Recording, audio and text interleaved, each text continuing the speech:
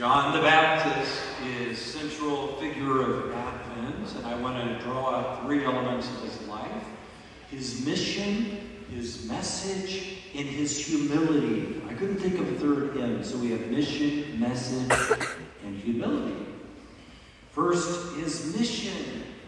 John the Baptist, of any character in the Bible we think of, is one who is definitely on mission, an undivided purpose, totally detached from the world. He goes out into the desert. He's wearing camel's hair, living on locusts and honey, and he has a very clear sense of his mission. It is to prepare the way of the Messiah, to be a voice crying out in the desert. If only we had this conviction of John the Baptist, that we too are a people on mission. The reality is, a lot of people today, we don't know our purpose. Why are we here? What is our mission? There is a study that shows that those who reach peak performance have one thing in common. They have a clear sense of their mission. There's a story of a headhunter whose job was to interview executives. And so he had this ritual. He tried to get those he was interviewing to relax. He would offer them a drink, take off his coat, and then he would ask them what he considered the most important question: what is your purpose? He said, you wouldn't believe how many really high executives fumbled that question. The most distinct response he ever received, he said he was interviewing this man named Bob, and so went through his ritual and then asked him the question, what is your purpose? And without flinching, Bob said, my purpose is to get to heaven and to bring as many people with me as possible. This is our mission as baptized Christians, to follow Jesus and to go forth and make disciples. You know, this week we had our Christmas social. And as an introvert, I'm not exactly, social events. And so I asked the Holy Spirit, you take over. You guide me to who I should encounter at the social. I had three beautiful encounters. One, I encountered this man who was there by himself. He said, this is my first time I've ever been to St. Michael. I said, wow, how did you hear about the Christmas social? My friend saw it on Facebook and told me about it. Beautiful. Are we invitational? Are we inviting people? He accepted the invitation. He came. He revealed to me, he said, you know what? I'm an inactive Catholic. I'm falling away. And so I told him, I said, you know what? I prayed to the Holy Spirit to have me sit by whomever he wanted, and here you are. This is a providential meeting. Would you be willing to come meet with me? And he said, yes. We are all to live our lives on mission by virtue of our baptism, to make disciples and to be lights in our world. Second message. What was John the Baptist's message? It was to prepare the way of the Lord. The Messiah is in hand. Jesus is coming. And how do we prepare? His central message was one of repentance.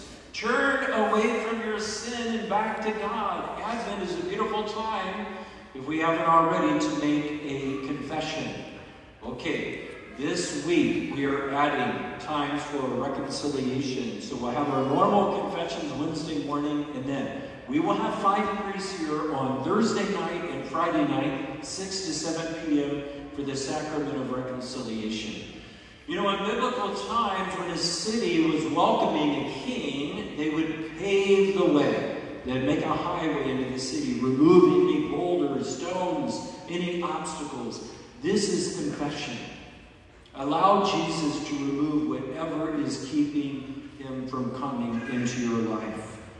Now, John's message is this: the Messiah is at hand. And when Jesus came, he pointed to Jesus. Behold the Lamb of God. What is the role of the Messiah? What does Jesus come to do? It's revealed in our first reading from Isaiah. To bring glad tidings to the poor, to heal the brokenhearted, to proclaim liberty to captives, to release prisoners, and to announce the year of favor of the Lord. In other words, Jesus has come to usher in the Great Jubilee.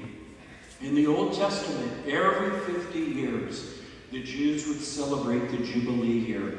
3 things happened in the Jubilee year. Debts were forgiven. Slaves were freed. Ancestral land was returned. What does Jesus come to do? To bring in the great spiritual Jubilee, to free us from the debt of our sin, to release captives, especially to conquer the devil and release us from the bondage of sin and death, and ultimately to restore our ancestral land. What is the ancestral land that we've lost? The Garden of Eden, paradise. Jesus has come to open the gates of paradise to heaven for us. This is why we are celebrating Gaudete Sunday. We have a message of joy, of good news. And here's a question for us. Are we living the joy of the gospel? Living in the truth that Christ has won the victory? This is what St. Paul says in our second reading. Rejoice always, pray without ceasing, and in all circumstances give thanks. Are we rejoicing always? Bearing witness to our belief in Christ by our joy. And in all circumstances, even in the midst of our trials, tribulations, and sufferings, we're to give thanks. Why? Because we know all is happening in accord with God's will, and all things are working for our good, and we live in the truth now of Christ's victory. Okay, finally, we can't talk about John the Baptist without pointing to his amazing humility. Look, we hear in this gospel, people are ready to carry him off as the king and Messiah. And he's like, I'm not the light. I'm not the prophet. I'm no one. I'm just a voice. You know what? When a voice proclaims the word, the voice vanishes, the word remains.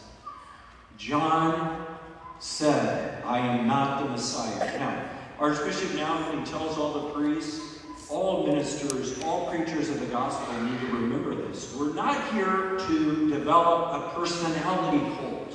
We're not drawing people to ourselves. We're drawing people to Jesus. And this is what we see in John the Baptist. He wasn't drawing people to himself. He was pointing to the Lord. That's humility. Okay, John the Baptist, do you know when his birthday is? June 24th. I celebrate my birthday the same day. I'm supposed to decrease. Okay, John the Baptist. His birthday on June 24th is the longest day of the year. And you know what happens every day after June 24th? The light gets lesser until we get to Christmas, shortest day of the year. Because what are we celebrating at Christmas? That the light came into the darkness, then every day after Christmas, the days get longer. You see, John the Baptist said, I must decrease, he must increase. If we live this, we're living the gospel. The gospel is about allowing Jesus to live in and through us. I must decrease and allow Jesus to take over my life. To the point that we become an alter Christus, another Christ, where St. Paul says, now it is not I who live, but Christ living in me. That we must decrease and allow Jesus to work through us. We have 1 week left of Advent. Let's go forth from here, allowing Jesus and his light to shine through us. In many ways, we live in darkness in our world today, but in the darkness, the light shines brighter.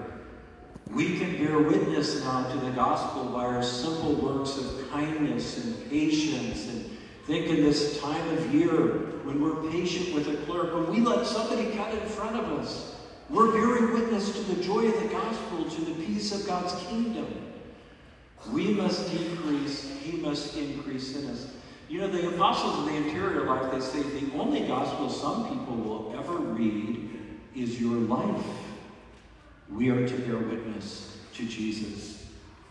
Here's the message. Mission.